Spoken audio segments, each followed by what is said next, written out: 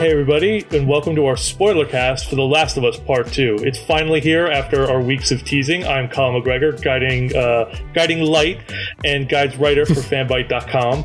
I am joined today by both the weekend writer, Natalie Flores, and morning news writer, Kenneth Shepard. What up? As we've done before, we did a review cast last week, so we're gonna go into the spoilers today. So if you have not played the game, or you want to go in blind, which we recommend, go listen to the review podcast because we are under a really tight embargo and there's almost no spoilers at all there.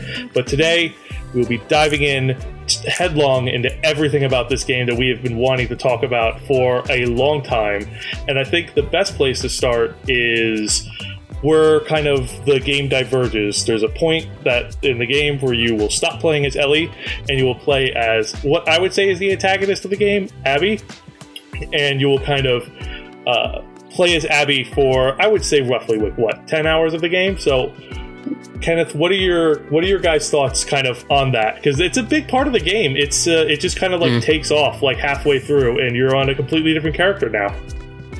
Yeah, I think there's been like a lot of comparisons to like Metal Gear Solid 2, which I mean, in like a very kind of reductive way, I guess that works. Like they advertise this game as like being about one character, but it turns out it's actually about two characters. And I don't know, like I was at first a little caught off guard because we don't really get an introduction as to who this character is until like basically the midway point in the game. Because like you start out, like you play as her very early on, first when we start out in Jackson, and we're not really given much context to who she is. We kind of get a little inkling of her personal drama.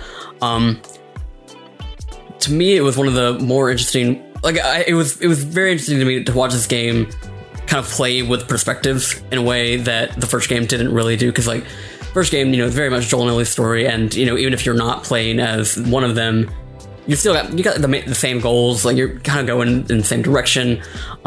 Where here, I felt like it was one of the most effective ways that The Last of Us has ever been able to kind of get me to empathize with people that, in theory, I shouldn't. Like, depending on the perspective that I'm given, Abby, like you said, is the antagonist, but then it asks the question, is she really? Is man is the true monster, is the... I mean, Abby makes up a very large portion of the game, and Naughty Dog has done a lot to hide her from the general public through the leaks. And did you know about her going in, Natalie? Was she surprising to you that you got to play it, or what were your thoughts on kind of Abby as a character, and I suppose as a portion of the story itself and the gameplay? What I really love that they've done here is, so have either of you played Nier Automata? Mm-hmm.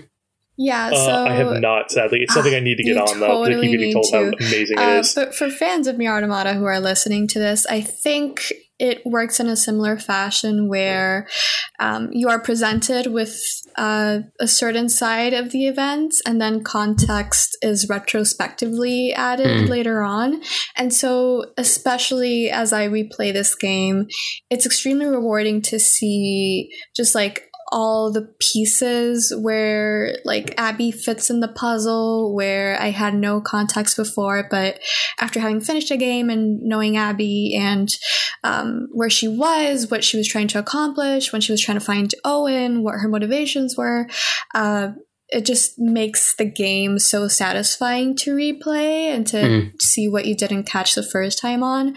I remember that when the first trailer came out, people were speculating that Abby was Ellie's mother, which is not true. Mothers are actually pretty devoid in this game, unfortunately, and it's something that I will write about soon enough. So Abby, for those of us who have played, or those of us who just want a bit of context if they're not going to play. So Abby is sort of the antagonist, but it feels unfair to call her that as well, because the game is so effective at presenting you with this figure that you hate, just because you start from the perspective of Ellie, and Abby kills Joel 2 hours into the game. in a very gruesome and awful manner, and Ellie has to watch all of it. So that sparks Ellie's entire quest for revenge. But I lost my train of thought. Oh my god, I was like thinking about the scene. But yeah, so Abby isn't really an antagonist because, like Colin mentioned at the beginning, there's a half point in the game where you play basically the second half of the game, or at least a very good portion of it, as Abby, and you see her life. You see the Washington Liberation Front. You see her friends. You see how much she parallels Ellie, and how much of a foil she is to her in a lot of ways. And so you really quickly learn that she is not an antagonist, just someone who was deeply hurt by Joel because Joel killed her father, who was a surgeon that was going to operate on Ellie at the end of the first game in order to create the vaccine to cure humanity, since Ellie is immune to the virus. And so that set off her quest for revenge. So it's a story absolutely not about antagonists or protagonists. It's so expertly done. Just the way that this game handles, it doesn't do it in a way that shows both sides or like tries to like say, oh, both sides are equally bad or good or something like that. Right. We can go into that later on, but it's not something that I felt that was executed in that way. It's more of a story of these two women who have embarked on individual quests for revenge, and who have hurt each other in indirect and direct ways. And it's a tragic, often heartwarming, often heartbreaking tale about just two women molded by tragedy who are trying to ruin other people to see if they can fix themselves, essentially. Right. So Abby is she's a wonderful character, wonderful addition to The Last of Us. I am so glad that we get to play an entire game of just women. You get to play as Joel for like one or two sections, very minimal, but the rest of that, it's Ellie, and it's not just Ellie, it's also Abby, who is this vastly different character. You know, she's at a different point in her life. She's really buff. She's not a typical like woman that we see in video games, let alone leading them. Yes. She has a beautiful romance arc that a lot of women that look like her and are characterized like her don't really get. And I adore Abby and I adore Ellie. I think some people somehow managed to pick sides either as to who they support by the end, but for me it was impossible. Right. Even though Ellie is my favorite, I still there are moments where Ellie and Abby have to physically fight and hurt each other and almost kill each other, basically. And I cannot understate the amount of times that I died just because I did not want to hurt the other. And that happens for both of them. So just this game is so clever, and I'm so excited that we get to finally talk about all the ways that it does really ingenious stuff. Yeah. I think to your point, there's sections of The Last of Us where I would say they're like boss battle-esque. Yeah. The first one is a confrontation in an old theater that Ellie has been holding up in. You play as Abby in this portion after you learn that Ellie is basically murdered all of her like close friends because that was like a gang that came with her when they went to go hunt down Joel. And Ellie kind of like remembered their faces and has been like systematically taking them down one at a time. When you play as Abby, there's a section where you chase Ellie down in the theater, and then the game asks you to fight Ellie. And this was a lot of the leaks kind of came in as people thought that's where the game ended with Abby beating Ellie, but it's a really intense scene. It's really so well done because to what Natalie said is I really didn't want to take a side, and it was really I found it like difficult to carry out beating Ellie with Abby because I still like Ellie a bit more than I liked Abby as generally as a character. Yes. But I really kind of like the whole time during the fight, like, come on, Ellie, you could do this. Come on, Ellie, it's just fun. I'm not that good of a player. You got this. You got this. How many times I managed to surprise myself because they really communicate in contrast with the rest of the enemies that you encounter in the game. Ellie can kill you like in one shot, just like bam, just like slide a sword or like a machete right through your gut. And the amount of times that I managed to be surprised because I decided to step in front of her and was like, oh no, I have to hurt you. Punch, and then she just like kills me in one sweep. I managed to be surprised, and it was so stupid. I was just like, you clown, you just don't want to hurt your soft butch like murderous GF, which I didn't. So I think it really speaks to how strong of a character Abby is. So the point that we switched to Abby is we've basically completed Ellie's revenge tour, and we feel like we're about to be at like the very end of the game, like because Abby is in the theater, she's got Tommy down on the floor, Jesse is dead. We feel like we're about to get into like this last fight, and then it switches over, and like I was immediately frustrated, like no, we were so close, we were almost at the point where Ellie was going to get revenge. And then by the time that I got back to that point as Abby, I was just sad that everyone had been in like all the situations that had to be in place for us all to reach that moment, and I just like it, like, other than the fact that like I was having to fight Ellie, like just I didn't want this fight to happen. I wanted there to be a point where they could both see how much they had lost from all that they had done, and then they just were able to be able to like put their weapons down and just walk away. Which I mean, in Abby's case, that is what happens at the theater, because she has, she wins that fight. Like, let's not 100%. mince words. Like, Ellie and Dina have just been completely owned. Like, they are. Dina's head got smashed, and I was about to lose my shit because I was like, no, you can't kill my favorite. No. Or any of them. Just don't touch them. But I also everyone just walk away. Abby's rage. Yeah. But then we had Lev, who was like becoming sort of this, the angel on Abby's shoulder, being like, no, I don't want this to happen anymore. I want this to end. And so, like, something that is interesting to me about Abby and Lev is, like, not like you said, that there aren't mother figures in this story. And that, is kind of true, but I almost felt like by the time the Abby story was over, she had, like, the Joel-Ellie relationship with Lev. And I thought that was, like, in a scenario where there is a third game, maybe that kind of would be expanded upon. But, which I'm sure there will be. Let's put a pin in that.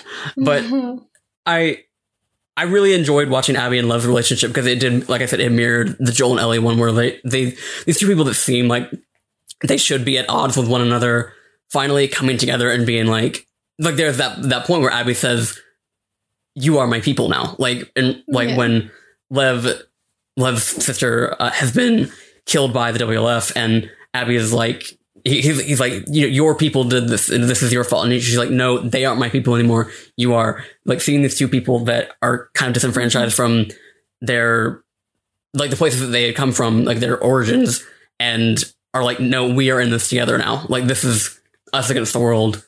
Yeah, sorry, go ahead. Yeah. No, that was basically my thought. Yeah, and it avoids a lot of the worry that I had in regards to both sidesism, just because that's usually something that is applied to people of color, and like having to forgive oppressors and be the bigger person. And so I'm particularly sensitive to those kinds of narratives, and I know the warning signs when I see them, and I kept anticipating them, but I think what makes it work really well here is the fact that Lev isn't really representative of the Seraphites, because this could have easily been like, a story about how the Seraphites and the WLF can just come together for unity and like work together and be friends, and unity is more powerful than justice, and like the world is healing. We are the virus. We need to just come together. Like, no, like I hate stories like that, and they are so absolutely not true to the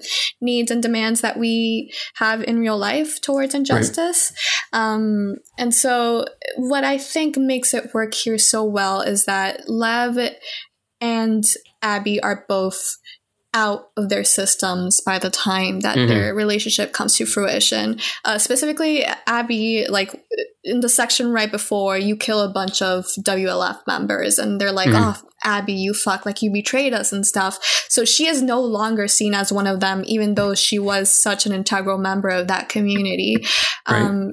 In a similar fashion, Lev, because he is a trans boy, is not seen as part of the Seraphites and is seen as a betrayer because he shaved his head and wanted to live out as the person that he really is and is meant to be, which is not allowed under a religious cult like the Seraphites with strict gender norms.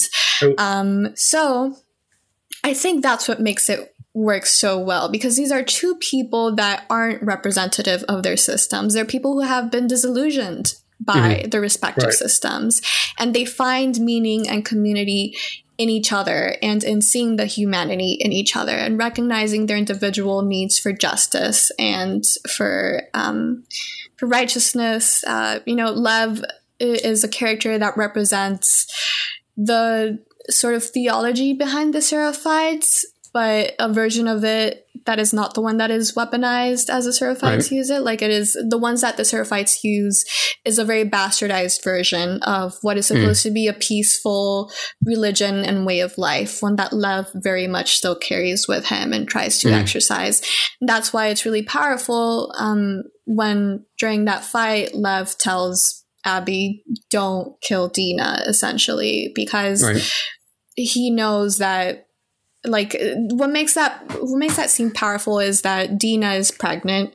She was pregnant with Jesse's baby, just because she was with Jesse right before she got together with Ellie. And to be clear, for those that don't know that are listening, he is a friend of Ellie's, and he is the former boyfriend of Dina. He kind of shows up in the beginning, and then there's like a portion kind of midway through in the game where you have him as a companion. Yeah, and he's awesome, and he dies like right before this, unfortunately. Oh, that was so heartbreaking. It was so I was really like, I didn't like him at first, and then like I was starting to grow on like his kind of personality and his view on all this, and then like the moment I'm like, oh, all right, and then he just gets shot in the face by Abby. I'm like, no, and it's so he was like the innocent of them all too, like the golden retriever. His last sentence was basically, "My friend's problems are my problems," and they managed to not make that cheesy by Ellie pointing out that it's really sappy. So he's like, all right, I'll fix it. Just my friends don't know how to get out of their damn way.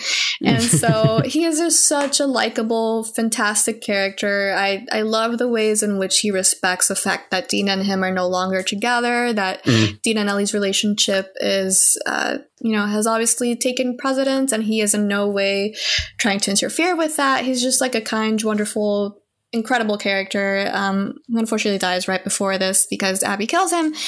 And so going back to that scene of Abby deciding to give mercy to Dina, it makes it really powerful because Ellie has an anxiety attack when she kills Abby's sort of friend, the girlfriend of her ex-lover, who was pregnant with his baby. And so in the same way, sort of Abby decides to give forgiveness to someone who is a relatively uninvolved party, and who is also like, has new life forming in them. And it's kind of like this sort of, I guess, metaphor for sort of forgiveness and mercy and just like the cycle and how they can't keep carrying it on like forever. Right. So I think it's just a lot, but yeah, those are I think there's a really good inevitability to Abby's arc, because it ends, as you kind of pointed out, Kenneth, Abby's section starts when Ellie and Abby have their confrontation, and then the entire time, like running up to Abby's, like when we switched over to Abby, I was very much on Team Ellie. I was very like, fuck absolutely. These people, fuck everything about them. There's no way this game's gonna get me to care about them. Yeah, I was like, are you fucking kidding me? Like, you have to do this? That's literally what I thought. I'm like, really? You're gonna make me? All right, Neil Druckmann. All right, Haley Gross. We'll do it. We'll just get this section over like with. The best character of this game. And as it goes on, and I think I really didn't click with Abby until Lev and Yara come into the picture about midway through her campaign, and you really kind of open up and you get to see that Abby isn't just kind of like this very gruff person. She has your like own fears. Like there's a bit where you have to, and I really think it's such a cool level when you have to climb across the skyscrapers. There's a bit where she has to climb across like a crane to get to the other side with Lev, because it's like a Seraphite walkway, and she has like a full-on panic attack, as you rightly should when you're climbing across the crane. And I think there's a really interesting moment of weakness where I expected the game to have her be like, all right, I'm going to overcome this. But the game does such a good job of making Abby feel realized when she like has her panic attack, and she actually falls off and conveniently lands in like a sky pool where like an apartment like gym. She goes to like the window and lands in a pool. And I think all of this really just plays into the inevitability. You know where the game is going to end up, and the more time you spend with Abby, the more I dreaded getting to that point. Right. Because I really didn't. Because I really started to like both. Well, I liked Ellie.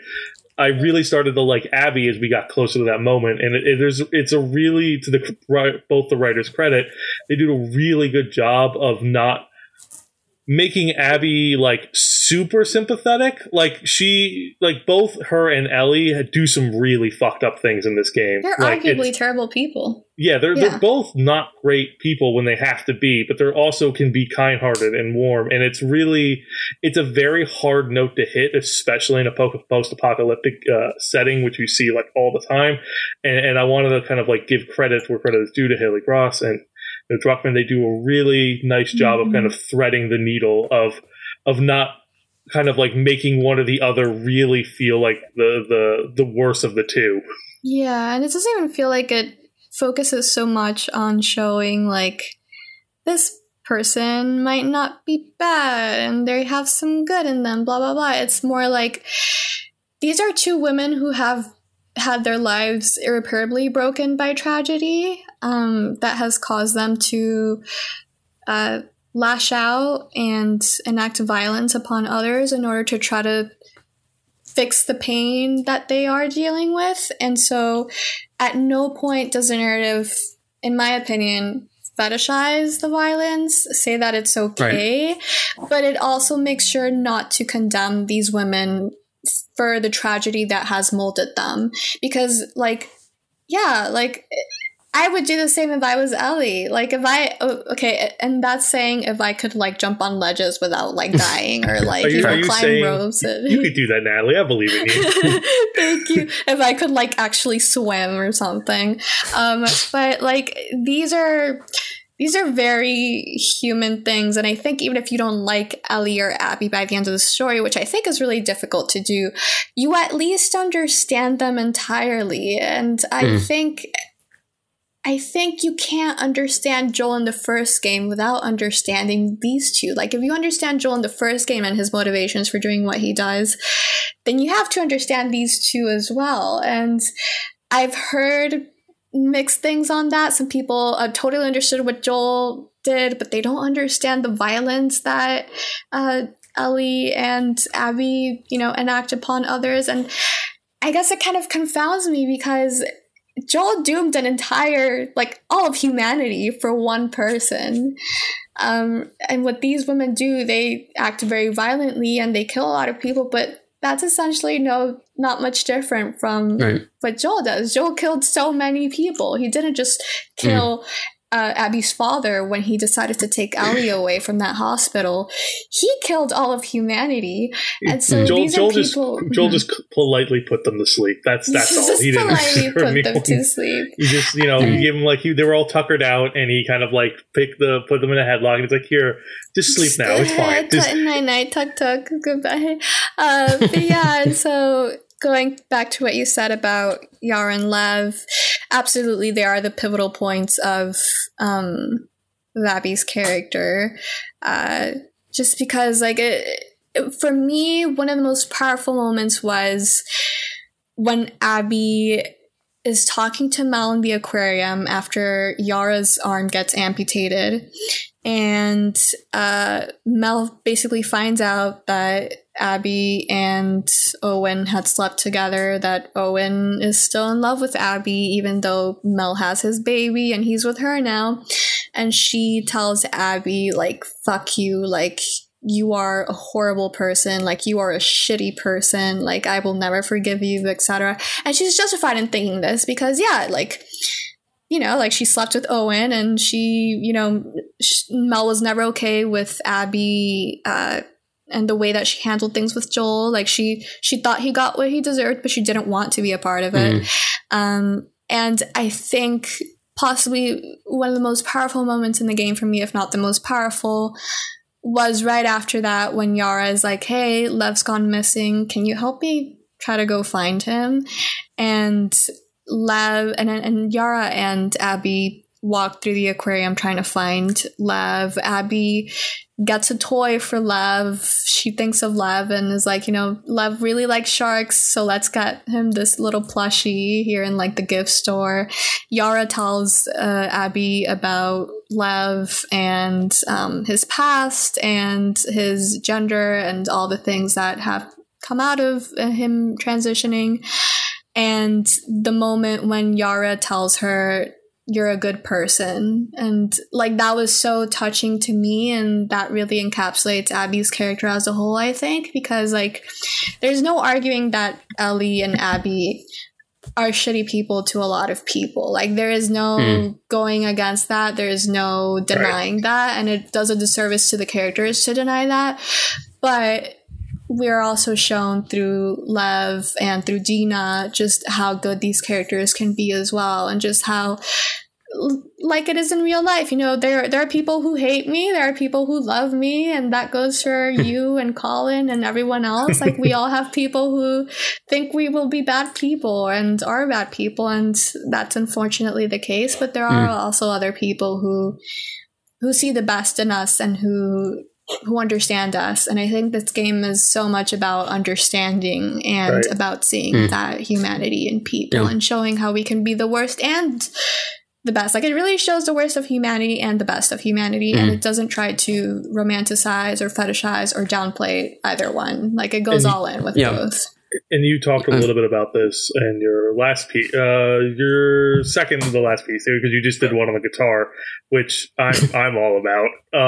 It's a reckless amount of money I'm going to spend to maybe get that guitar, but don't encourage me. You mentioned the violence, Kenneth, in this game, and kind of the portrayal of it and our disconnect. And I think that's been a turnoff for a lot of people is because this is a very brutal game. There are some very cold moments, like Ellie beats like a dog with like a pipe, and Yara gets her arm broken in a very visceral scene. And I think a lot of people can kind of feel afraid and grossed out that the violence is trying to make them kind of feel bad. And I wanted to kind of, because you wrote extensively on this, but I'd love to hear what are kind of, now that you're kind of unshackled and can talk about whatever you want, because it gets very, very cruel at the end, like especially when we get to the so the Seraphites live on an island, and there's a bit where the WLF attack the island, and you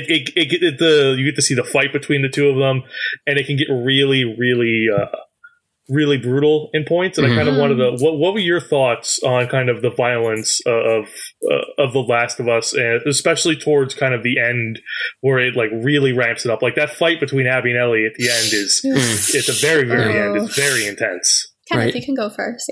Yeah. So I mean, I'm gonna have a couple minds, because like I don't know that it's fair to like say that and there's not that anyone here is saying it, just like it can be like a sentiment that is around that like The Last of Us revels in its violence, because I've never felt like The Last of Us like really hammed it up. It always just felt very matter of fact to me, like in, you know, granted, like it is, and not to say that there's anything wrong with like being squeamish about it, like not wanting to see it, because I mean it is a very photorealistic game, so like it can very much be unsettling in that way.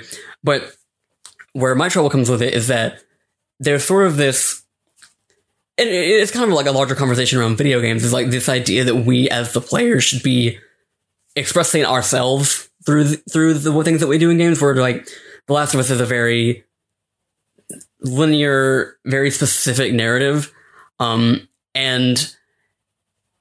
I don't know that it's fair to put like the quote unquote like the guilt of that on us, because we are just kind of like, we're almost like actors in a stage play. Like we're playing the part of a character, and what that character does or doesn't do does not actually represent us as people, and it is the means by which we are experiencing the story.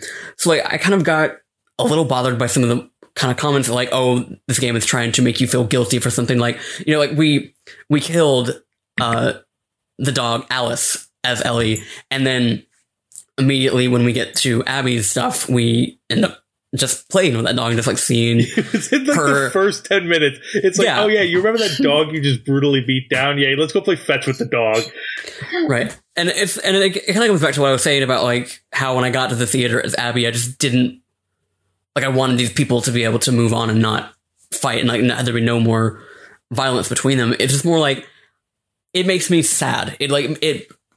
It upsets me in a way that like I am an onlooker looking at a story that is sad, because like The Last of Us is a very tragic story, and like a lot of awful things happen to people who maybe do or do not deserve it, depending on what your perspective is. But I don't like that we put that on ourselves, or like that there is like a notion that we should, because this isn't our story. This is Ellie and Abby's story. This is Joel's story. This is like something that we are a passive observer who happens to have to push the stick forward to play. Yeah. So, yeah, I think a lot of the tension resides in this notion that because of the immersive nature of video games, we are supposed to feel exactly what the character that we're playing as feels. And so at the same time, we inject ourselves into that character, even if they are already a really well-established character of their own, like Ellie. Part of this, I think, is the fault of the marketing. The marketing in general has been extremely faulty for this game. Some of it is for the sake of protecting the big spoiler that Joel is dead 2 hours into the game. But a lot of it could have been handled better, not just in escaping the bring your gaze tropes and in, not portraying this as a game that fetishizes violence and doesn't have moments of horror that really ground it and make it as something much different from, like, I don't know, this like glorified shooting zombie simulator. But I've seen a lot of the sentiment expressed around like, Abby and Ellie were doing these horrible things and I wanted to stop them, but I couldn't, and it frustrated me. And I don't think that's on the fault of the players necessarily. I think it's part of it is on the marketing for being like, oh, we want you to experience, the regrets of doing this and the pain of doing this. And it's like, no, like, it is okay if we are not Ellie. It is okay. We are absolutely not Ellie, in fact. And it is okay. And we don't need to be immersed to that degree in order for us to be immersed into the story and this character and to understand her motivations, because we are, this medium inherently allows you to have a very direct and internal perspective of, living in a character's shoes and experiencing what they're experiencing.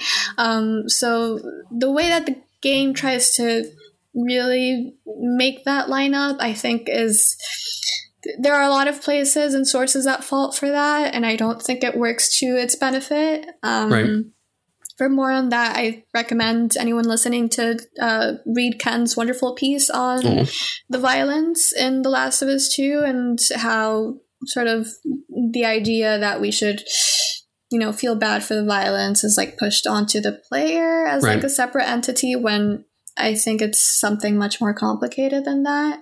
For sure. But yeah, I don't think this game fetishized violence, at least personally. All the deaths that happened were quick. They were brutal, but they were quick, and it's not like it's very voyeuristic. It's not like we linger. So I think for me, the worst deaths are Manny when he gets his eye sniped by Tommy, and Jesse when he gets his cheek blown off by Abby. Yeah. Neither of those are lingered on. Like, the camera specifically does not linger on them. Also, Nora, who Ellie beats with like a metal pipe, the camera does not show that either. So I think the people making the game were aware of not just the marketing, but also the concern of violence being fetishized. And I think they did actively work to make it seem less so. I understand why people might think that way, especially because we all have different tolerances and thresholds for violence. But I didn't feel like it fetishized violence, and I think putting that notion and the onus on the player for quote unquote feeling bad, it's faulty and it doesn't work to its favor. And I think the whole dog thing, I remember feeling extremely bad about the dog, but it wasn't in that section. It was in the section where hours after, so in the first section, again, you play as Ellie, and while you're playing as Ellie, when she's infiltrating the aquarium to try to talk to Owen and Mel in order to find out where Abby is, she kills the dog as she enters the aquarium just because the dog is able to sniff her out. I forget about that moment almost immediately, especially because of everything that happens. After that, in an hour comes when you can play with the dog because you're now playing as Abby and you're at the WLF settlement, and you see her way of life and the way that they have dogs and animals and families and whatnot all in a camp. That did absolutely nothing for me. When I felt bad was when hours later, as Abby, I go back to the aquarium after having gone with Lev to Haven, and you come back and you see the dog dead on the floor. And that is when my heart broke. And it felt, I think it worked because it felt much less cheap, much less emotionally manipulative, and feel bad about the dog that you just killed by playing pet with it. Yeah. Or that's for sure. Or when Yara and Abby play fetch with the dog before Abby leaves to find Lev. That is so touching and so much more effective for me. I think, all that. And we mentioned marketing, and if you've listened to the review cast, we've been pretty vocal about how shitty the marketing for this game has been. But I think one area in particular that gets really kind of the bad end of the marketing is Jackson. So there's early on, so the game is broken up into three locales. It's Jackson, Wyoming? ? I think it's Wyoming, right? It's Wyoming. Yeah. And then we go to Seattle, which is probably 80% of the game. And then there's a tail end, a prologue at Santa Barbara, where you do a mission as Abby and Ellie, respectively. The Jackson stuff makes up, I would say, maybe 3 hours. It's more or less a tutorial on the mechanics of the game, riding your horse, how to deal with your basic runners, how to deal with your basic clickers. But a lot of the trailers kind of mislead what's happening in Jackson, and I don't know. It's just the marketing of this game is really weird, and how Jackson, it makes Jackson feel like a grander part, I feel like. And also there's just cutscenes they showed where Joel was older in some parts that were flashbacks. It's all very weird to me. I understand wanting to hide that Joel died. I really don't think they should have. I feel like they should have been pretty upfront with that. I feel like if they were upfront that Joel dies within the first hour or two of the game, it's not a big twist. It's not a big turn. I feel like it. I'm with Kenneth on this one. I think it's worth preserving, but I think they went in such clumsy ways about it that just marketed the worst and reinforced the worst worries that people had with this game. There should have been more awareness as to the worries that people were going to develop when they saw that first trailer, which is the fetishization of violence, and also with the handling of that trailer, the bury your gays trope. And that trope and worries about that trope basically come along with any media that involves queer women being in a relationship, because historically that's what we've gotten a lot of the time.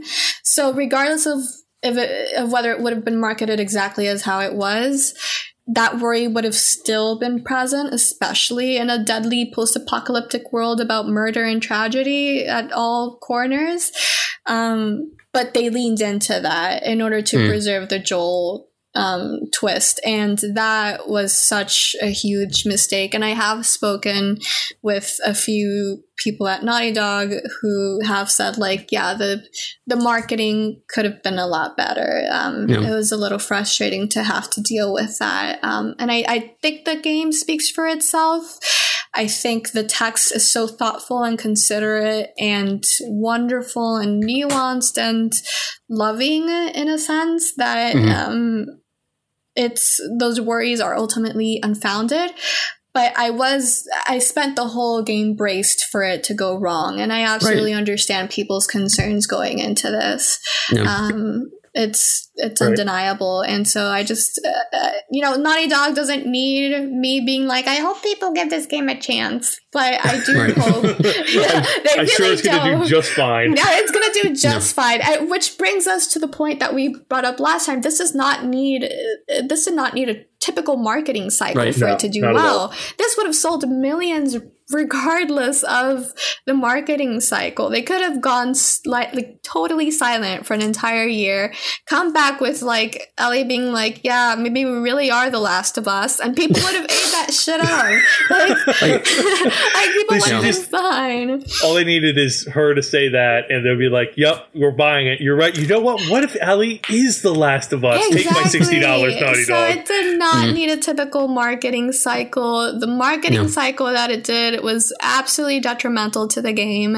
I'm glad that we have a much more diverse journalism industry in which several queer writers like me, Kenneth, Julie Muncie, and so many other talented people, especially queer women, are able to say like, hey, like, marketing was not great at selling what this actually is. And although the experiences will range across the board, and I'm sure there will be some very valid criticism of Ellie and Dina and Lev and so on and so forth, ultimately, from what I know of my experience, from Kenneth's experience, from the experiences of friends who are trans who have reviewed this game and other LGBT friends who are playing through this game, it is a lot more thoughtful than the marketing gave it credit for. And that's unfortunate, but at the end of the day, again, Naughty Dog doesn't need me simping for them to be like, please reassure yourselves, the game is fine. I promise you can trust it.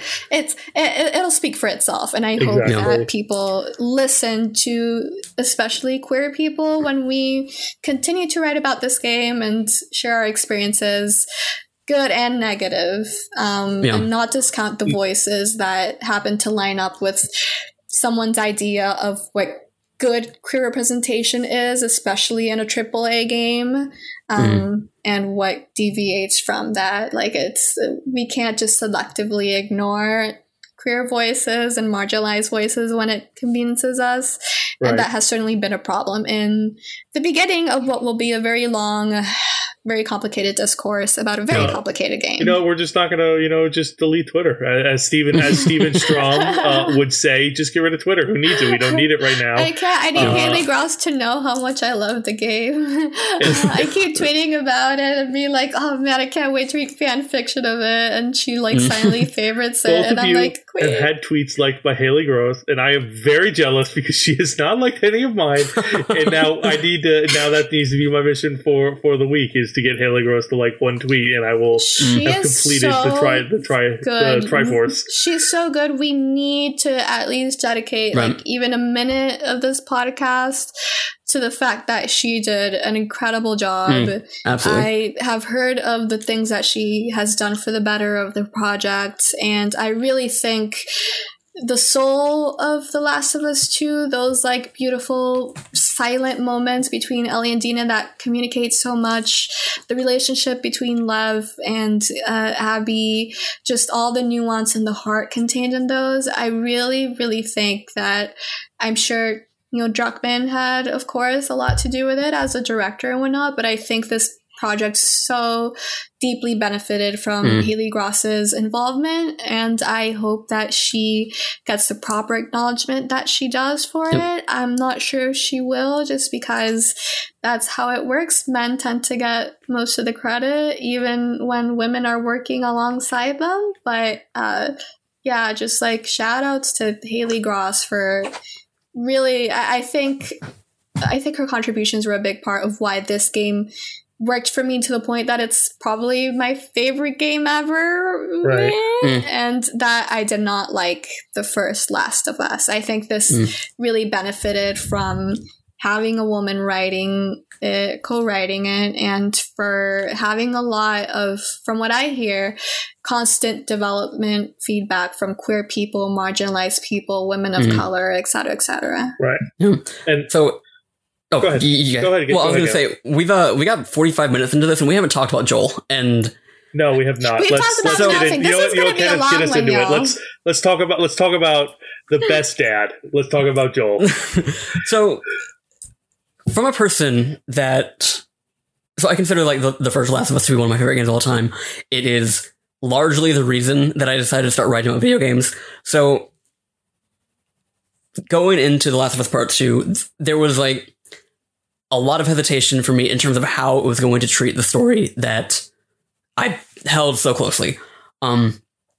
The game starts out in a way that was like almost jarring, because you have Joel and Tommy talking about the end of the last game and how Joel literally killed dozens of fireflies, and, you know, probably one of the last brain surgeons alive in the world, all to save Ellie. And it was jarring to me to hear the ending, like them just like putting their fingerprints all over this like thing that a lot of people consider to be like this pristine, crystallized thing that they put on a shelf, and they don't want to, like, it doesn't need to be messed with. And that was, you know, the mindset from a lot of people that didn't want a sequel. And so for me, I was like, it needs to be able to pay like an homage to that and be respectful of it, while also, you know, continue into another game. So,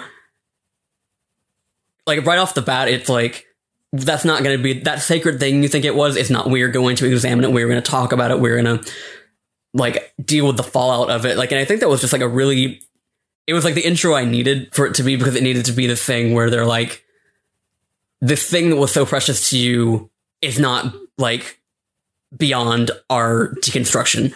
And in retrospect, like, I feel like the level of ambiguity of that first game, which basically boiled down to, is this man going to get away with what he did? And whether that's, you know, by the fireflies or not, or just like his daughter figure knowing what he did, and like whether or not she can forgive him for that.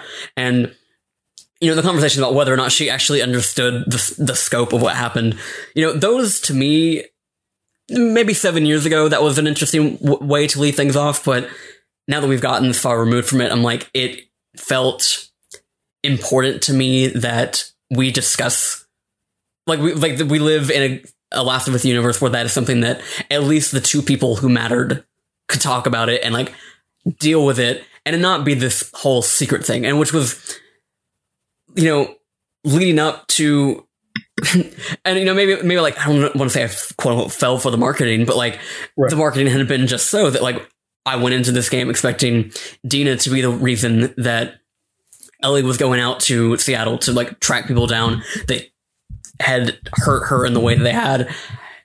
And I think if that had been the case, not only would it have been annoying from like a Barry or Gay standpoint, or just like that it would have basically involved somebody that the story wasn't ever really about, you know? And not to say that, you know, not to say that I don't love Dina and like her role in this, but like, even with that drama and like that, the way that relationship plays out, this is still a story about Joel and Ellie.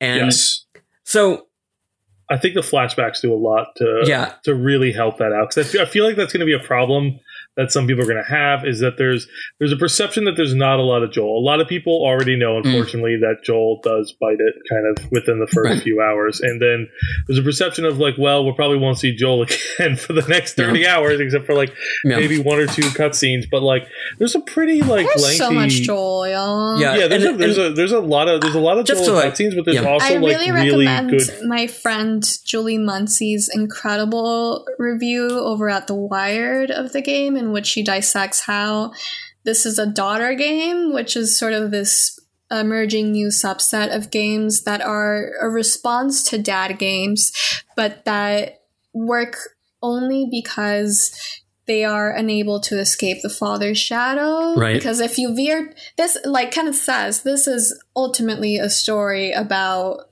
Joel and Ellie at the end of the day, as much as it is about Ellie and Abby's respective individual narratives. And so it's like, if the game veered too much away from Joel and Ellie, it wouldn't have worked for a lot of people. A lot of people aren't that okay with totally, a game specifically about women and their individual struggles yet. Not just because, so this had to be really integral, like this story had to be really intertwined with Joel, not just because of the specific story that it is, but because unfortunately that is how the daughter game works. And I really recommend that piece. It is essential reading. It is my favorite review, along with Kenneth's on the game. Julie Muncie's review on Wired of The Last of Us 2. Go check it out. Okay, I'm done. Go ahead. Just to like kind of cap off, I guess, the Jackson stuff. Like, because I was the marketing had been just so like it didn't hit me for like a good minute what was actually happening in front of me, because like we play as Abby. Before the scene starts, we lead Joel and Tommy in, and then she just blows his leg off, and like they pin him down, and like the entire time I'm like, okay, we're switching to Ellie. We're gonna go in there and save him, and like it didn't hit me for like basically it's to the point where the final killing blow happened. Like, no, Joel's gone. Like this is like that is the actual setup for this game, and I'm for those that know me, like I am a big crier when it comes to like video games, movies, whatever. 10 straight minutes of just like repeated like resurgences of me just sobbing of like Joel is gone. Like that's like before I put this game into my PS4, that was not the case. But Joel is gone now, and now I have to like reckon with that and like what that means for this story that meant so much for me. And then then we go to his house, and like it's covered in flowers and cards. Yeah, it's a lot. Like, and we pick up his watch. We can look at the picture of him and Sarah from the first game. All of this is tied into, there is like a general sense of uneasiness around how we're supposed to feel about this character, because we don't really know for sure what the state of their relationship was at the end, because, at the end of the first game, we kind of get a sense that Ellie knows what actually happened. And then when we see her in that first like flashback when she brings Ellie the guitar, and it's like there's still an uneasy, like it doesn't feel as natural, and like these two gel like they used to, but we don't know to what extent Ellie knows anything at this point. So then, like you were saying, Colin, the flashbacks I think is like, it's such a wild thing to like see this man who we still in our head associate like this violent killer who destroyed any chance of humanity ever like recovering from this cordyceps virus.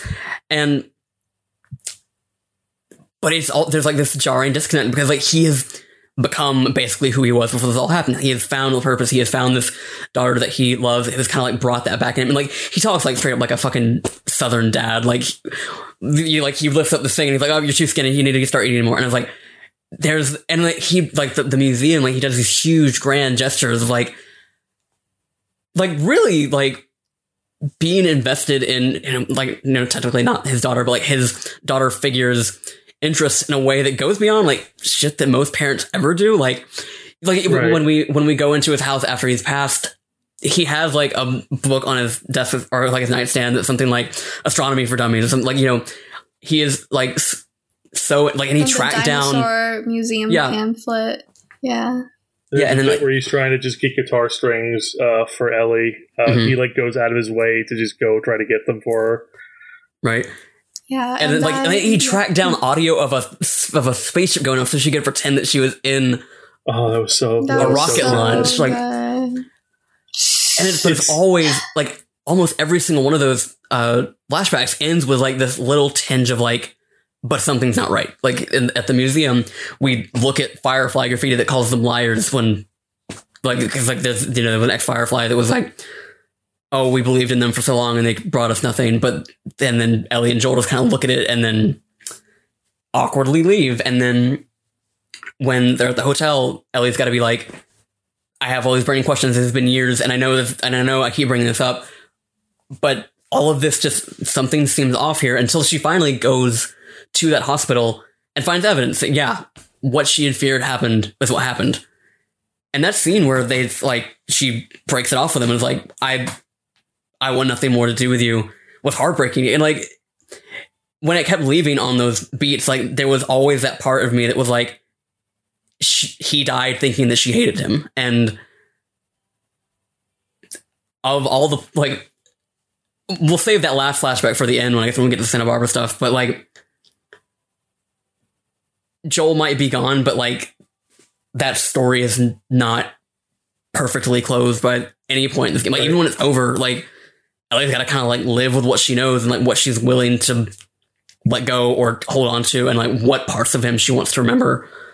And it can be, like we've said before in a review cast, it's a very emotionally taxing game. It can really kind of drain you.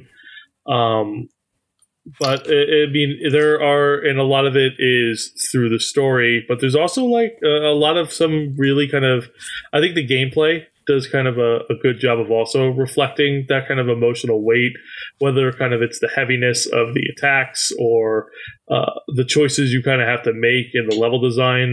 Naughty Dog's done a really outstanding job elevating The Last of Us gameplay, and I say that as somebody who didn't like the originals that much. Like, I always thought it was kind of very mediocre, and I feel like this game did a really, really good job. And obviously, we want to talk about Santa Barbara. We want to talk about the ending, the farmhouse, but before we get there, I think it would be a crime to not actually kind of go over our thoughts, like, now that we're free of embargo. What did you kind of think of the overall gameplay? Because I know I was skeptical going in that I would like the actual, like, kind of moment to moment gameplay. I've always been very wary of this game because I don't know, it's just never been that great. But I feel like the gameplay really clicked for me the second day of Seattle. When you're with Ellie and you have a little more freedom, you have a little more gear, you start encountering more diverse types of enemies and different encounters. And I think my favorite level is the bit where you're playing as Abby. And I mentioned this. I didn't forget it. There's a bit in Abby that's a really good horror setting and design where you're in a hotel and you have to climb down an infected hotel. That part is so good. So the middle of the hotel is basically blown out and it's got rafters and beams and it's full of infected, but, like, and that's fine. But there's the catch for this area, like, the gimmick is some of the infected, because it's so overgrown, or infused into the walls. So, and there's regular people just infused in the walls too, but you don't know which ones are which. You have to, like, really look at them. And if you get too close, they'll pop out and attack you, which then blows your stealth, which then gets everybody chasing at you. And it's really, really masterful tension building. And I really kind of, like, was excited. But it's nice to see Naughty Dog lean into the horror more. We see this also at the hospital where Abby has to retrieve some medical supplies to help. It was Yara, right? Help Yara get the medical supplies. She's got, like, it's like the patient zero area of infected. So that's where like, the infection started in Seattle. It's been sealed off. It's, like, where it's at its worst. And there's, like, a new type of infected there that's just, like, did you guys ever play Inside, where it's like that big literally ball? the exact same thing I thought of. Just like a big ball of limbs that just rolls around and chases Ellie and chases Abby. And it can seem really comical, but, like, they do a really good job of making it threatening, because I'm pretty sure just one hit kills you when it just touches you. Like, it just immediately rips her in half. Yeah, and even if it's, like, ridiculous as it might look, they also, like, do a pretty decent job of, like, grounding it in the way that this world works. That, like, you know, we've seen, like, you know, really, like, people that have been infected for a very long time, they literally just kind of, like, blend into the walls because, like, the infection gets so far. And so, like, if you think about it long enough, like, the ways in which that would be a possible thing, just like this mass of infected people all together, I was like, okay, that makes sense, and is also awful to look at and terrifying, and a kind of a pretty tough fight too. Like, there aren't a whole lot of boss fights in here, but, like, it generally does kind of boil down to, like, do you have explosive things that you can throw at them? If not, keep running and hope you can find ones to make explosive things, because he's going to kill you if you let him get too close. I thought it was interesting you could sneak past the second bloater encounter. Like you don't even have to fight him when you are in the hotel and you like drop down and it's like that long ass hallway and he's at the end. You could literally just like sneak right by him if you kill all the guys, which I think it's an interesting design decision. I know, Natalie, you kind of sped through it just for the sake of time. You unfortunately didn't have kind of the longer period with me. Kenneth did.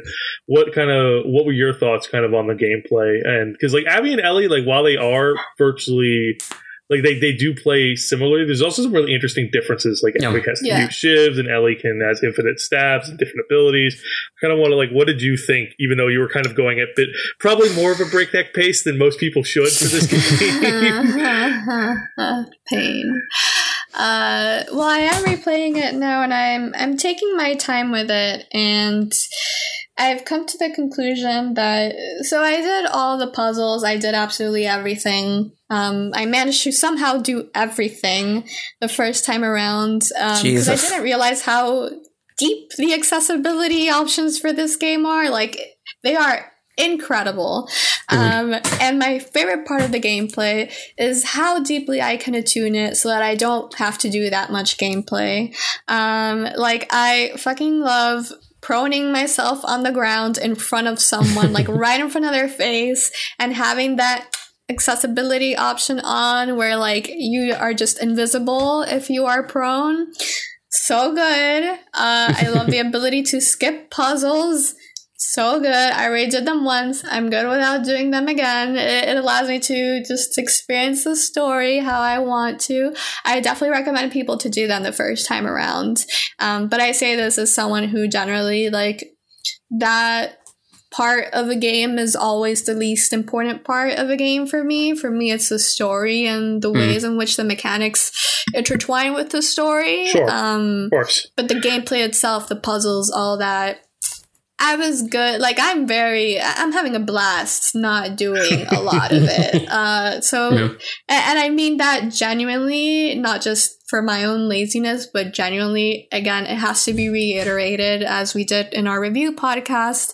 The accessibility options in this game are incredible. Top notch. They are some of the new best I've ever standard. seen. They are absolutely just phenomenal. They are the standard as to how every AAA game should tackle accessibility, because they are incredible, just phenomenal.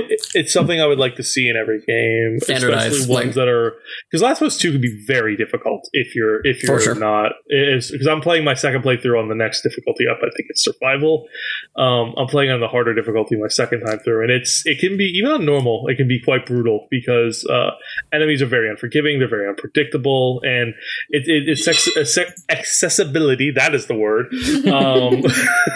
It's something I feel like we're only talking about more now, which is of course important, but it's something that we should always look on. And Naughty Dog has definitely set the standard that I would like to see all games, especially ones where the gameplay is quite difficult, like your From Software games, kind of take notice, because it can help a lot, even if it's like you're not actually like handicapped and you're just finding a section of the game very difficult. It can be very helpful, but not like condescending in the way it presents itself. It'll offer you a hint. The hint doesn't like finish it for you. You can go through all that if you really do need to, but it does. It never feels like it's like, hey, little buddy, you having a trouble with the big puzzle? Let me just solve that for you. It's very respectful and understanding that people do enjoy accomplishing the gameplay, and it just gives you different ways and different methods to go about it. So yes, 100% Naughty Dog should get all of the praise in the world for its accessibility. Yes. And I know we're going on an hour now, and we still We still got one major section left. This one's going to be a long one. There's so much to talk about. This is strap in. There's so much news to this writing. I wanted to get some quick thoughts. I promise it won't be too long, but some quick thoughts on the Joel stuff. As someone, I choked. As someone who did not like the first game, largely because I didn't like Joel, it worked for me here. And the writing in this game is so complex and so nuanced that it works not because it relies solely on you caring about Joel, for it wouldn't have impacted people like me who didn't really care about Joel in the first game, but it also relies on the fact that for some people, like I realized it in the moment because of the little tidbits of context we get through Ellie and Dina's conversations about how Dina asks her, are you and Joel like good again? And there's a lot of trepidation and uncertainty there.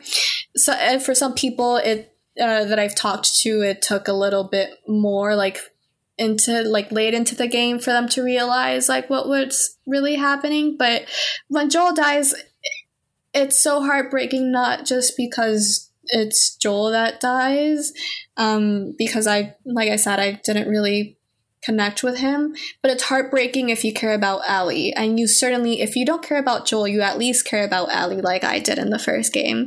And it's because in that moment she was so violently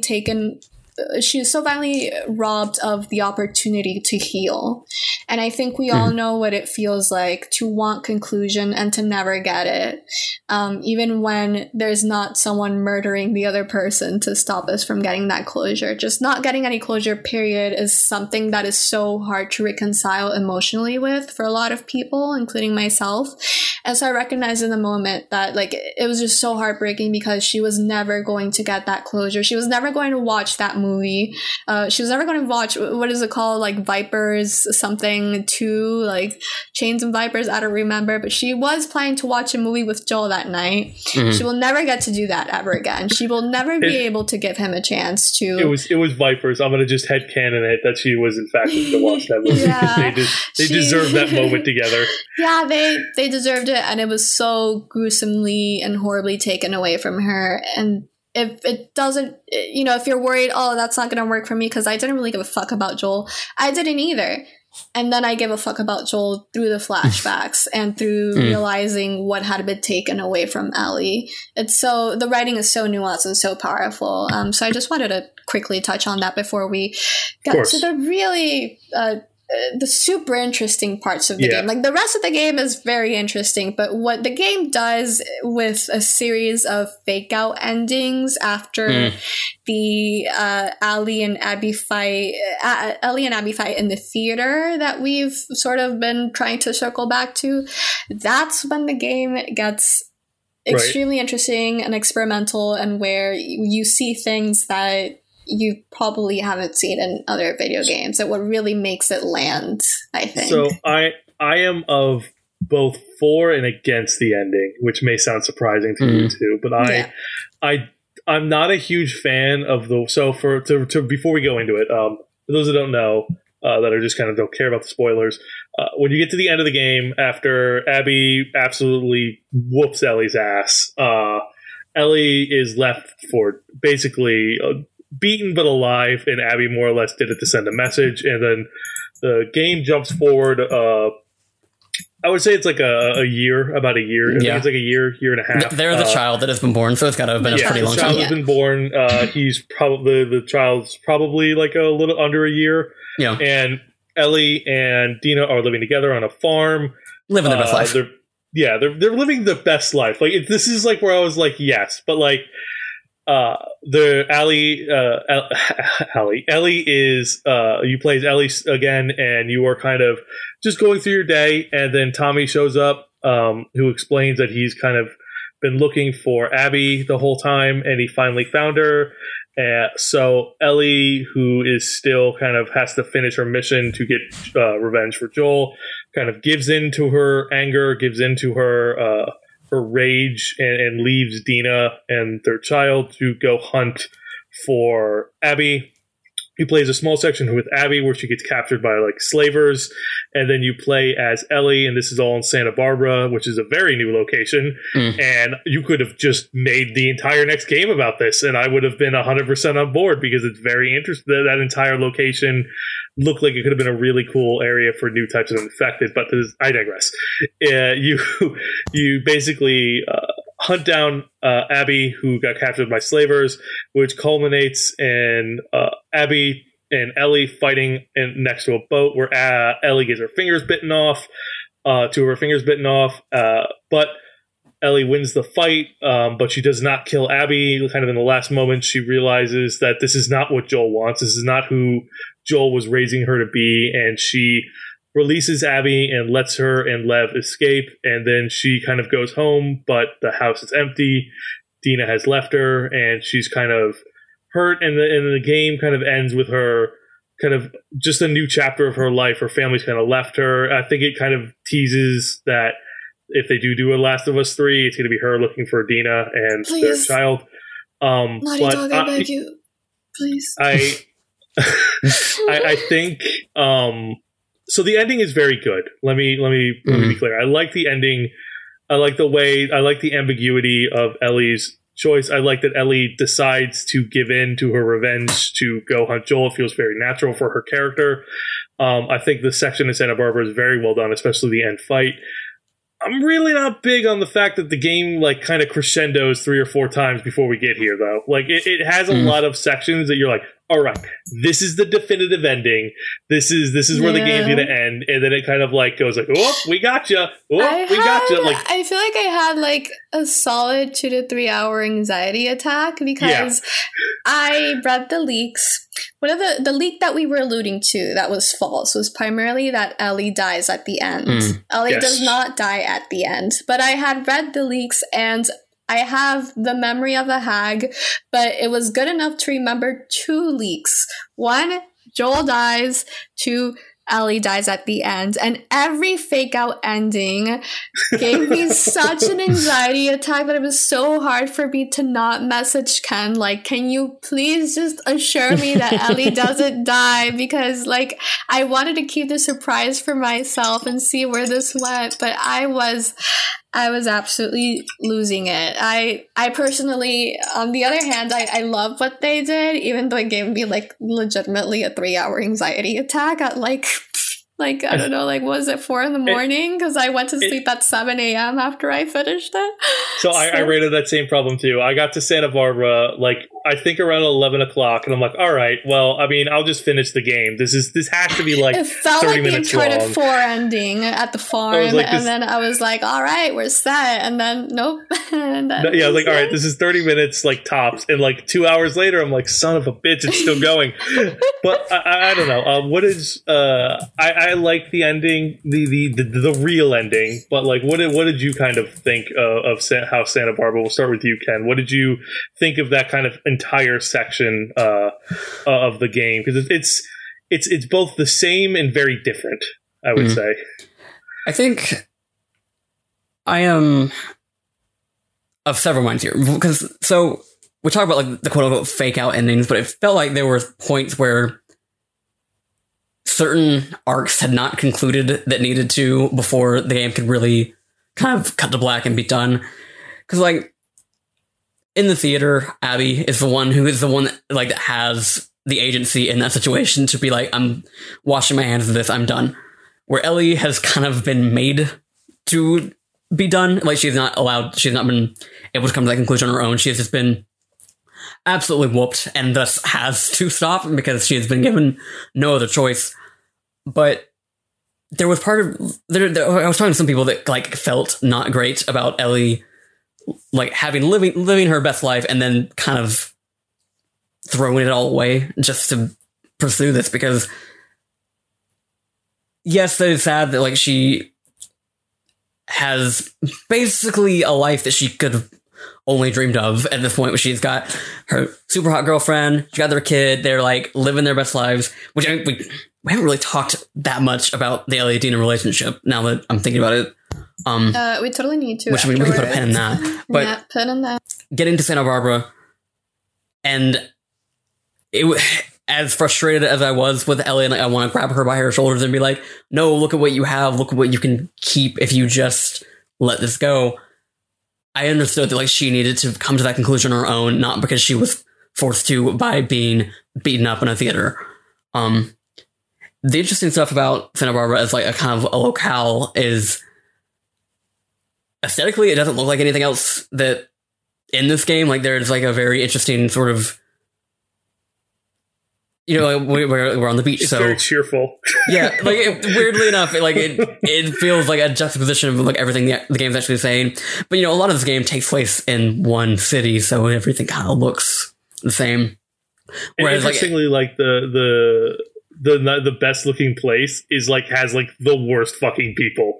Yeah. Like these are probably more terrible than the Seraphites of the WLF. Like these are like the game does absolutely nothing at all to try to humanize the last group of like people you meet in this game.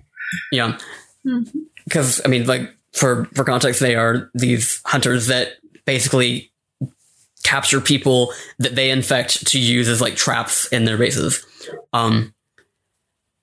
So one of the like, you know, this is where the game like still leans into stealth at this point, but like you are kind of given more leeway to be as aggressive as you need to be because you get a silenced SMG, and you know the encounters are with people that aren't necessarily, you know, people that have melee weapons or things that like you can more readily stealth around. Like you are in full blown firefights in most of this. But it also had the point like, you know, I had seen the fake leak that Ellie was going to die at the end of this game, so I didn't have any context for that. But when she got like impaled in the side by the tree, like the cut off tree branch, I was like, that's what's gonna kill Ellie? Are you fucking kidding me? Yeah, I was like, fuck, we didn't just go through all that first. I had the same thing. I'm like, all right, she's gonna get to the end, she's gonna fight, kill Abby, and then she's gonna die from her blood. Such a bad way by that fucking tree. Like she does not recover from that in a way she recovers from everything else. And I was just like, no, please don't tell me it's a fucking tree that kills my girlfriend.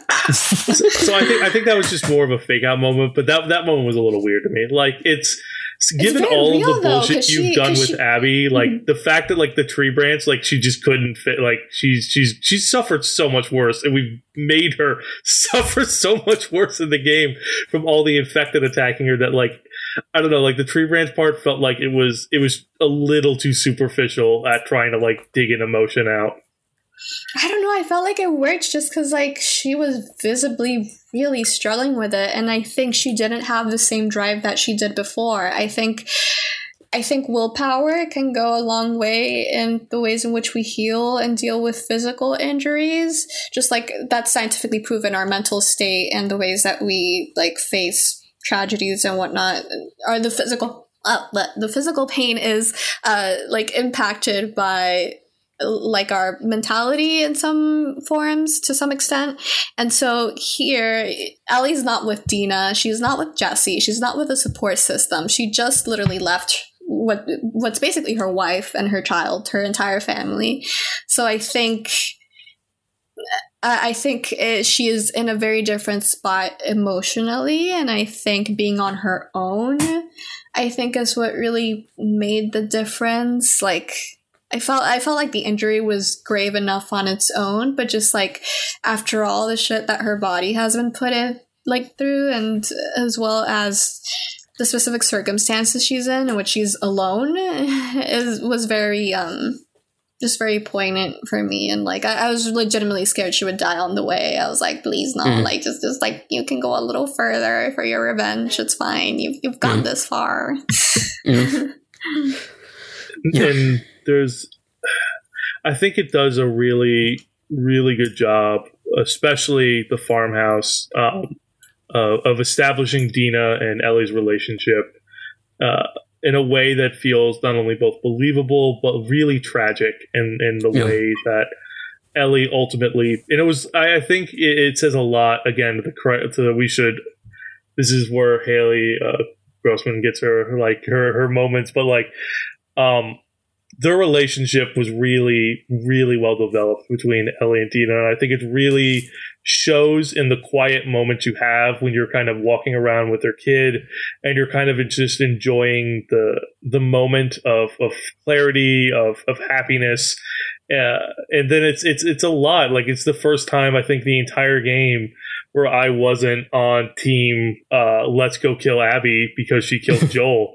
Because I really didn't want Ellie to abandon her relationship here, because I kind of figured that that's what was going to happen, is that Dina wasn't going to be around. And it's really well done, and it's really beautiful. And I think The Last of Us 2 does incredible work that a lot of games botch, which is the quieter moments between the action, between the horror, between the violence, that it really takes the time to breathe and let us really kind of like get a feeling for the two characters. And a lot of it is the credit to the writing and the voice acting, I think.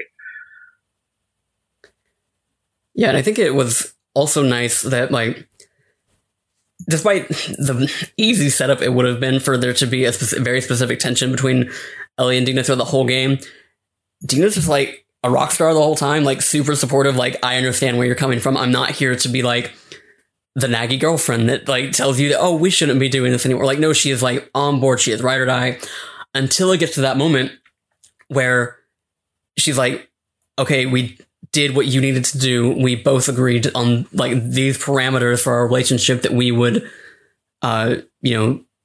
be done with this and we move on, and our family is here. And then when finally Ellie's like, but actually no, that's when Dina's finally like, okay, you have fundamentally betrayed my trust here of like what I thought we were doing. And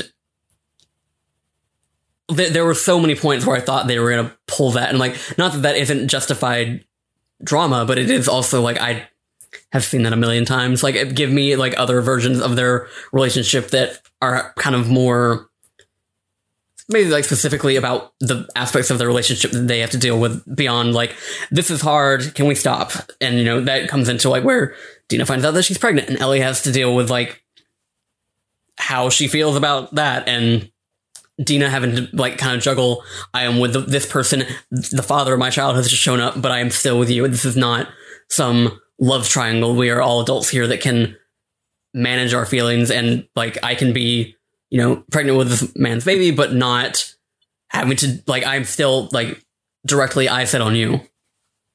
Right. And I know you've been pretty vocal about your love for Dina, Natalie, if not publicly with us. What did you kind of think of that kind of ending between them, the relationship, and kind of how it climaxed at the farmhouse there? I've been silent because I've like I'm already tearing up without even talking about it. No, I knew this would happen. I'm gonna try to be concise about it. So I guess I'll start off by saying something funny, which is that in the kitchen, when you go down to meet Dina, she mentions that she left Ollie outside. I thought Ollie was a fucking dog. So I spent, like, literally, I checked the menu. It was 7 minutes by the time that I found out what to do. But I had spent the entire 7 minutes after that roaming around on the outside, searching for a fucking dog.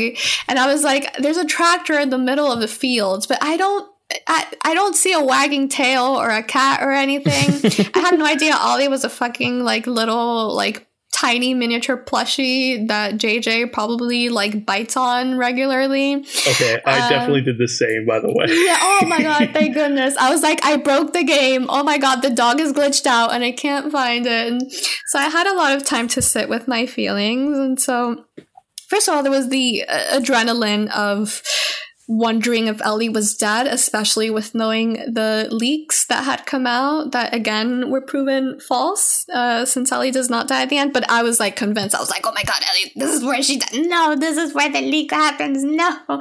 And then I see that she's alive, and it was such a relief. And then, you know, she gets JJ. She walks throughout. You know, I took my time in exploring the house and, like, seeing the life that Dina and Ellie have created. And like we've said before, things change. It doesn't take too long before Ellie has a PTSD. Her PTSD is triggered, and Tommy comes in, and basically she embarks for Santa Barbara to find Abby. But until this moment, that was not something I was aware of. I was just playing the game as it goes. So this part was so meaningful for me, and I don't think I'll ever really forget it. I remember I think it was like 3 or 4 a.m. I don't know. And I was walking through the house, and like you pick the music that Dina asks you to put, and Ellie goes to the kitchen and she dances with Dina, and like it's like this really cute romantic like sexual tension, but it's playful, and they have JJ and they're like all hugging each other. And I saw that, and I walked through the house, and like for me, like there's no discrediting the immense work that goes into the queer indie space, when there's so much freedom for developers to tell the stories that they want and for more queer representation. But these are the games that I grew up playing, like AAA games, like the games that I would see on the shelves, the games that were acceptable for me to play as a girl, like the ones that, I only knew of indie games, and that is another conversation entirely as to how we define indie and what indie even means anymore. But I only knew of indie games when I started getting into this field, 3 to 4 years ago. Before that, my entire life was comprised of playing mostly, AAA games, or games that were easily, on the shelves that you didn't have to go looking for and like read reviews of and like search on itch or Steam and whatnot. And so me and Ken have talked about this issue that has arisen in the games journalism space, where it feels like just because a game is AAA, that it sorry if you hear that in the background. Do you hear a machine in the background? It's my mom. I don't hear anything. Okay, good. There's this perception that if something is in a AAA game, that it is inferior, or that it is not enough, that this representation is not enough, or that it is mired in some way inherently because it is in a AAA game, which I think is not only just super dismissive of the fact that Ellie and Dina are not crumbs of representation, in my opinion, but also all the work that has been done by queer people on this team, both the ones that I know of specifically and the people that I don't know, but whose contributions are obviously important and there, and who I'm sure gave a lot of feedback and played such a huge role in making this as touching as it is. But yeah, there's this perception that it has to be crumbs of representation just because it's a AAA game, and these are the games that I grew up playing, and at least to this, especially to the visual fidelity of The Last of Us 2, I had never seen my dream life depicted like that. As a bisexual woman, I've always seen, I've had no issue with seeing me portrayed in this future where I marry a man and where I have a family with him. And that is a valid potential future for me because I am bisexual. But I have not had that realized with a woman.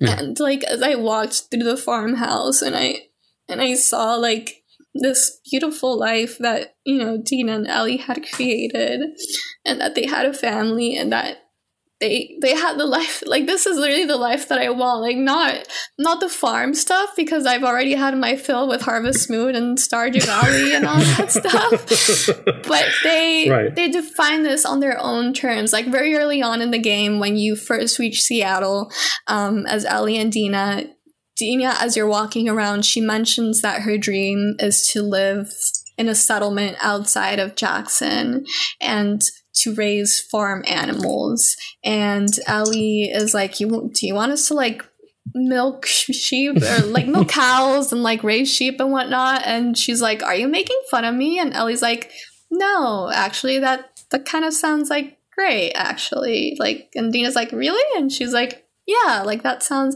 And so them being able to define this life of happiness for themselves, like as someone who has grown up in the ways that I have, like for a lot of personal and financial and just like family reasons, like I tend to sort of like, not to get too personal or dramatic, but like I tend to assume that like whatever life that I want isn't for me, and that's why I work really hard. Like I haven't even graduated and I work really hard and I've accomplished a lot, I would like to think, in this field, and will continue to do my best to accomplish things. And I work really hard because I feel like if I don't overwork myself, like I'm incapable of getting the life that I wish to live someday. And so to like see that life painted like so effortlessly in front of me, like it was just so moving. And like the idea of like that is what I want. Like I would like to marry a woman and have a family and, you know, live this life where we define it on our own terms and where things aren't perfect, but, you know, we have each other and, you know, we can dance on a weekend over music as one of us does the dishes and the other like does housework or something like that, and we raise a child together and we sleep with the child in the bed. And like I don't think I've ever seen that portrayed in a game before, especially not one that I loved this much. Mm-hmm. Right. And I know that a queer woman of color worked on this level, and so I just want to say like I just want to say thank you. It's so silly. This is embarrassing, but like, no, it's not at all. It's fine, not at all, Natalie. It's important. It's important that these kind of things like resonate with, especially with the queer community. Yeah, it just meant so much to me to see it. Like it was like, wow, like this is the life that I want, and maybe I can have it someday. And I didn't expect to see it here, especially in a game where there is so much misery and so much sadness, but like it was able to give me this, and like I will never forget that farm section. Like when I played through that part, I was just like, okay, like this game is going to mean something to me for the rest of my life. Yeah. And I just like just Ellie and Dina in general, I have no complaints. They are so wonderful and so incredible, and there's so much nuance and depth to them, and I really think this is the first time that I see a relationship like theirs just specifically centered at the forefront, not like a side story. Like they are part of the core of this game, and for it to be between a lesbian and a bisexual woman, as a bisexual woman, and for that bisexual woman to also have her bisexuality like really reckoned with in this game, because there's, you know, bi erasure is a thing, and I think a lot of people just sort of like, you know, they pretend that bi women or bi people are like gay when it's convenient or straight when it's not convenient for them, depending on who they're dating. Like the game, you know, makes you reckon with her bisexuality. Not that there is something to like reckon, but she is bisexual. She is shown to explicitly like be bisexual, and like there are, you know, even when she's in a relationship with a woman, there are still consequences and effects of her being in a relationship with a man just like right before she got into that relationship. And just like Ellie and Dina means so much to me, honestly. Like I could never see this as crumbs. Like this is like this is the representation that I want, and that I needed as a girl, and that I still need as a woman, and that I will still need for several years. And so that farm section was just so powerful for me, and I knew I was gonna cry talking about this because the movie so much. And like every time that I've thought about talking about it in the shower, I've cried. So I knew this was coming. It's a lot. So I'm sorry for this happiness, but no, not at all. The farm section was so important to me. Like I'll never forget it. And I think and then I think I speak for anyone who's basically played the game, especially people people of color or queer. It's a remarkably respectful game of how it portrays everything.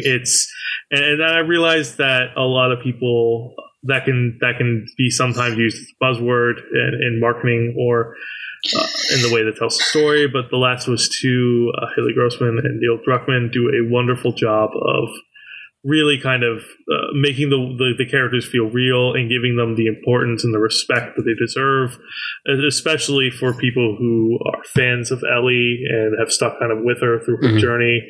And I would say that is a good spot to end our discussion on it. So Kenneth, do you have any closing thoughts on The Last of Us before Last of Us Part 2 before we wrap it up here? We got one more thing we got to talk about. Yeah, I feel like we still need to talk more about Santa Barbara, just like the Ellie and Abby. Specifically, we could go like hours talking about this. I'm okay. I got the time, y'all. So as long as you and the readers have the time, I'm good. Yeah, because I mean, I think this game forever. Yeah, I think so. Okay, like I said, I'm a big crier when it comes to like video games and movies. I was surprised at like the points where I didn't. I was surprised that I cried less in this game, but maybe like the points that I did were more intense than they were last time. Because I gotta say, this final fight with Ellie and Abby on the shores of Santa Barbara, like, again, I don't like necessarily equate this with guilt, but just like the desire to not do something was like one of the strongest points for that for me, because, you know, there's almost a point where you think Ellie's just going to walk away, and then she has a sudden flashback to Joel, and then she's like, no, this has got to happen now. And the thing that kind of is sticking to me, like the more I think on this game, she has that moment where she remembers the very last time she saw him, and he has taken the beating from Abby. Yeah. And when she gets on top of Abby, she's holding her down. She's about to drown her. But then she remembers the last time she saw Joel as she remembers him, like as this person that he was to her. And then she's like, I have to step away. That, maybe not in the same ways that like the farm stuff affected Natalie. Like the thing that I think hit me the most was like, I'm getting teary. So like, it's totally okay. No, I should be okay. Was this moment where she comes back to the farm, she's missing two of her fingers. She can't play the song that Joel like taught her to like teach her how to play guitar.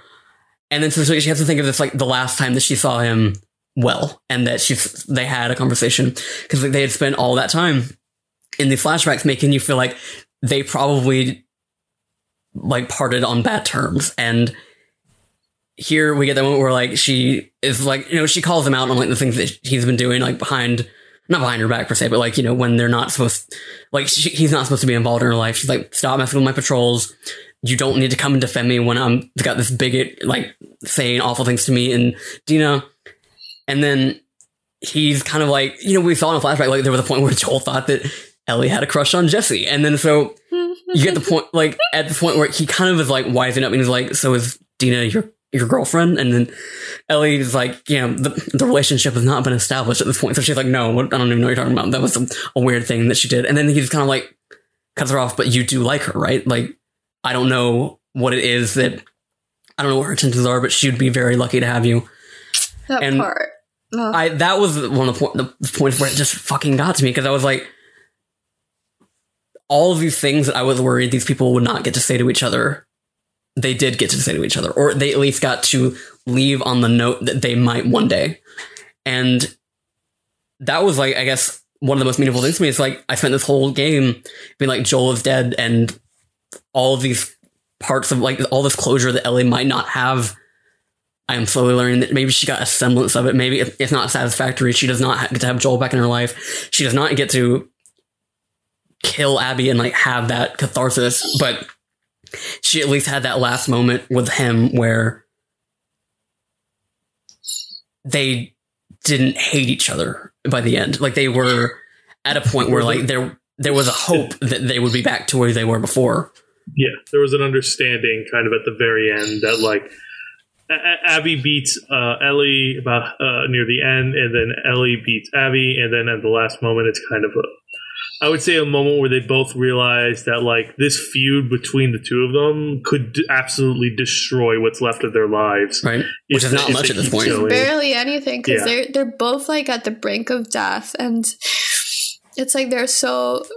Like, you know, they are molded by tragedy this entire time, but now there is a physical manifestation. Like, you see the way that Abby's hair has been shaved off. You see the injuries that Ellie is barely able to keep at bay. Like, you see the ways that they are just beating the shit out of each other, and that chances are that one of them isn't going to come out of it, or neither one of them is. Sorry, my voice is so like this. I'm still like sobbing, and it's like stupid. I was thinking of Joel and when he tells Ellie that like that he like if he had the choice, he would do it all over again. Right. Yeah, and there was. It's a lot. Sorry. No. I'm a crybaby. And I think it's, you know, you put yourself in Ellie's shoes, like there, you can kind of like take in that information and do with what you want. And like, it's not necessarily enabling Joel, but it's just being like, this person means as much to me. What am I willing to forgive for what they've done? Like, and she even says like, I don't think I can forgive you for that, but you are important enough to me for me to try. Like, yeah, she says I'd like to try though, and like that's just so. And then Joel's important. Like lip quivers, and like he like nearly breaks down. Yeah, it's a lot. Yeah, right. And I think this game is so good. And I think that's been like what I am taking with me when I like put The Last of Us Part 2 down, is that like I want to remember the moments of the people in my life that. When we were at our best, like not necessarily the worst parts of us. And by the time it was over, like I came into this game skeptical about whether or not that should even exist. And it's not a perfect game, but it couldn't have more perfectly encapsulated what I needed a continuation of the story to be. And I think, I know Nat and I had like different reactions to it, but I am personally like perfectly fine with the way this game ends. Like Ellie kind of putting the guitar down, walking out of the place, and like we never see where she's going, but like she kind of has to reckon with, I guess, like the wreckage that she has left in her wake, and kind of like find out what's next for her. I know, like there is maybe a scenario where she goes looking for Gina, but like I don't know that she. I don't know. Like I am content wondering what she might have done next. Agreed. Well, I'm glad y'all agreed, because I disagree. I want her to find Dina. You know, like the first DLC, the first game's DLC was a gays only event.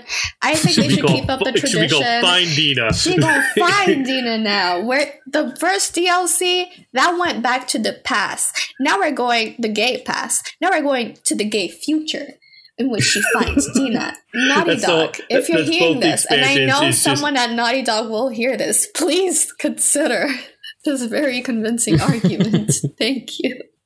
Let us, the fanboy team is making the case that if you are, in fact, going to add story DLC, it should be 100% about finding Dina.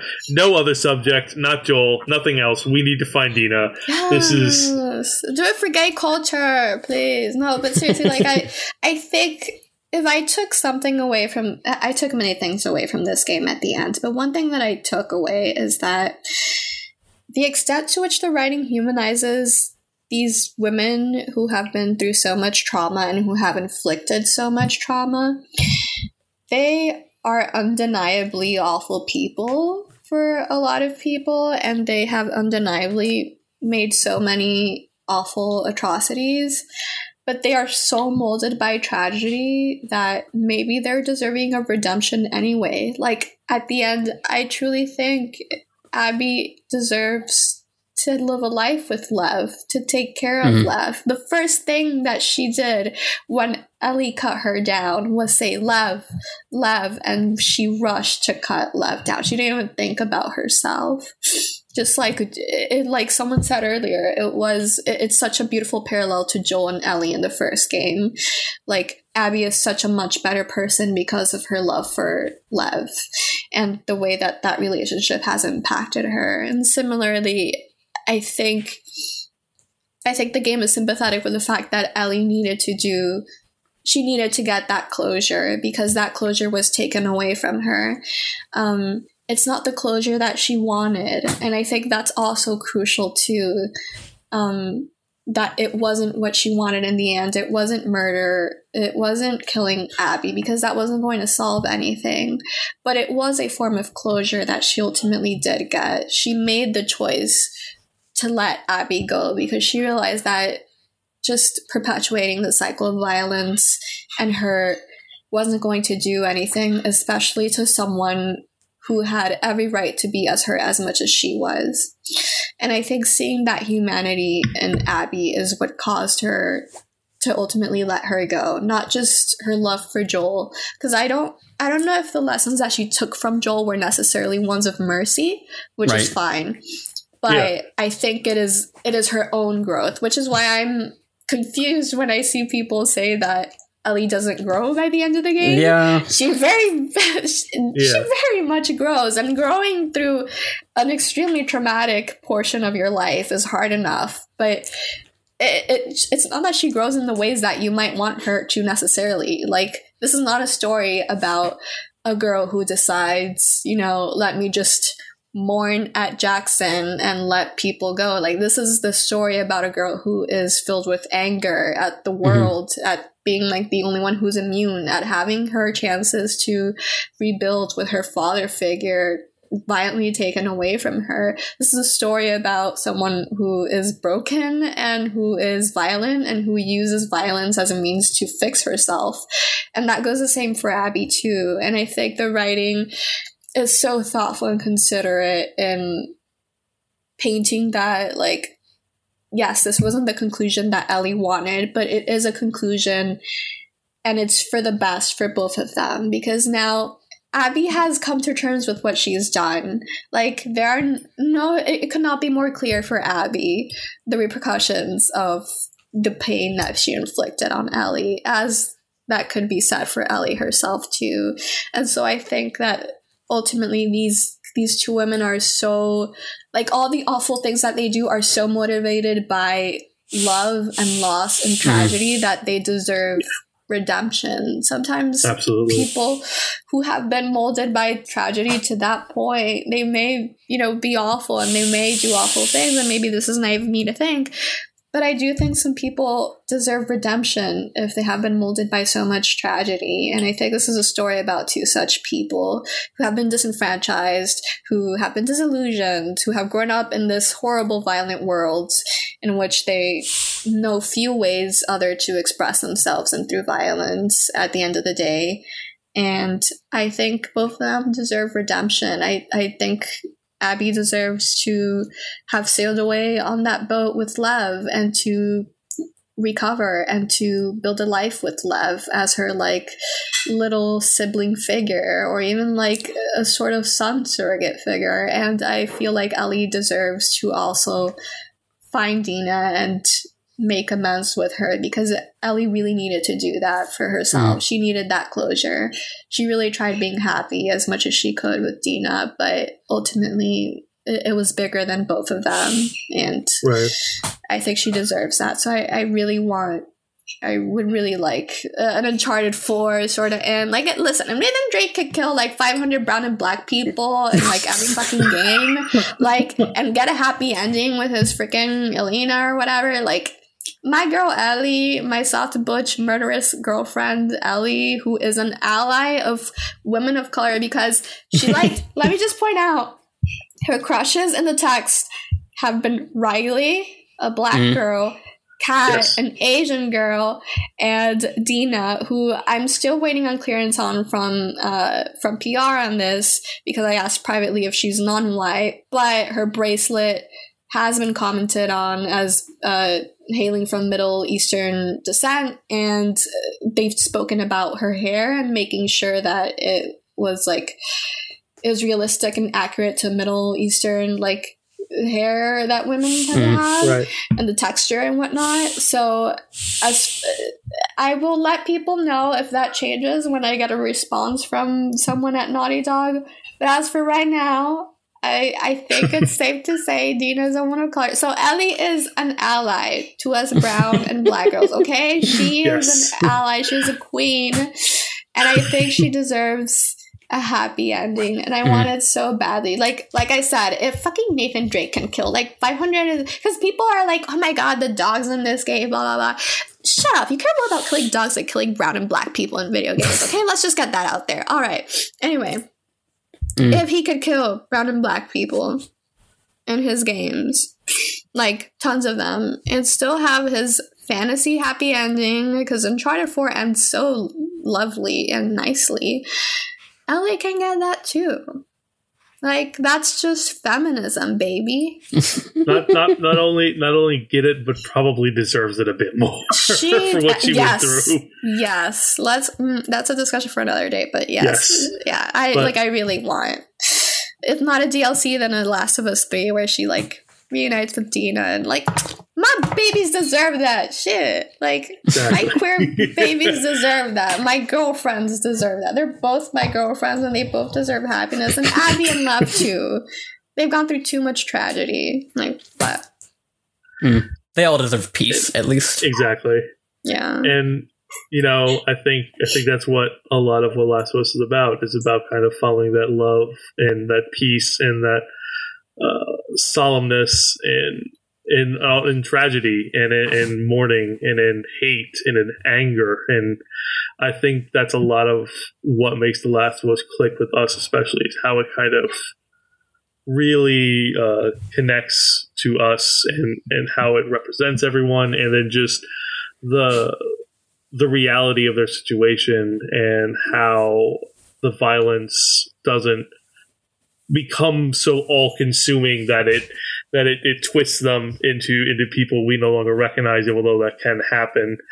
And it's definitely something that I think The Last of Us does better than most, if not any game currently. The Last of Us Part 2 does better than any game currently on the market. And I think, and I'm sure in the future, we're going to have a lot more to talk about.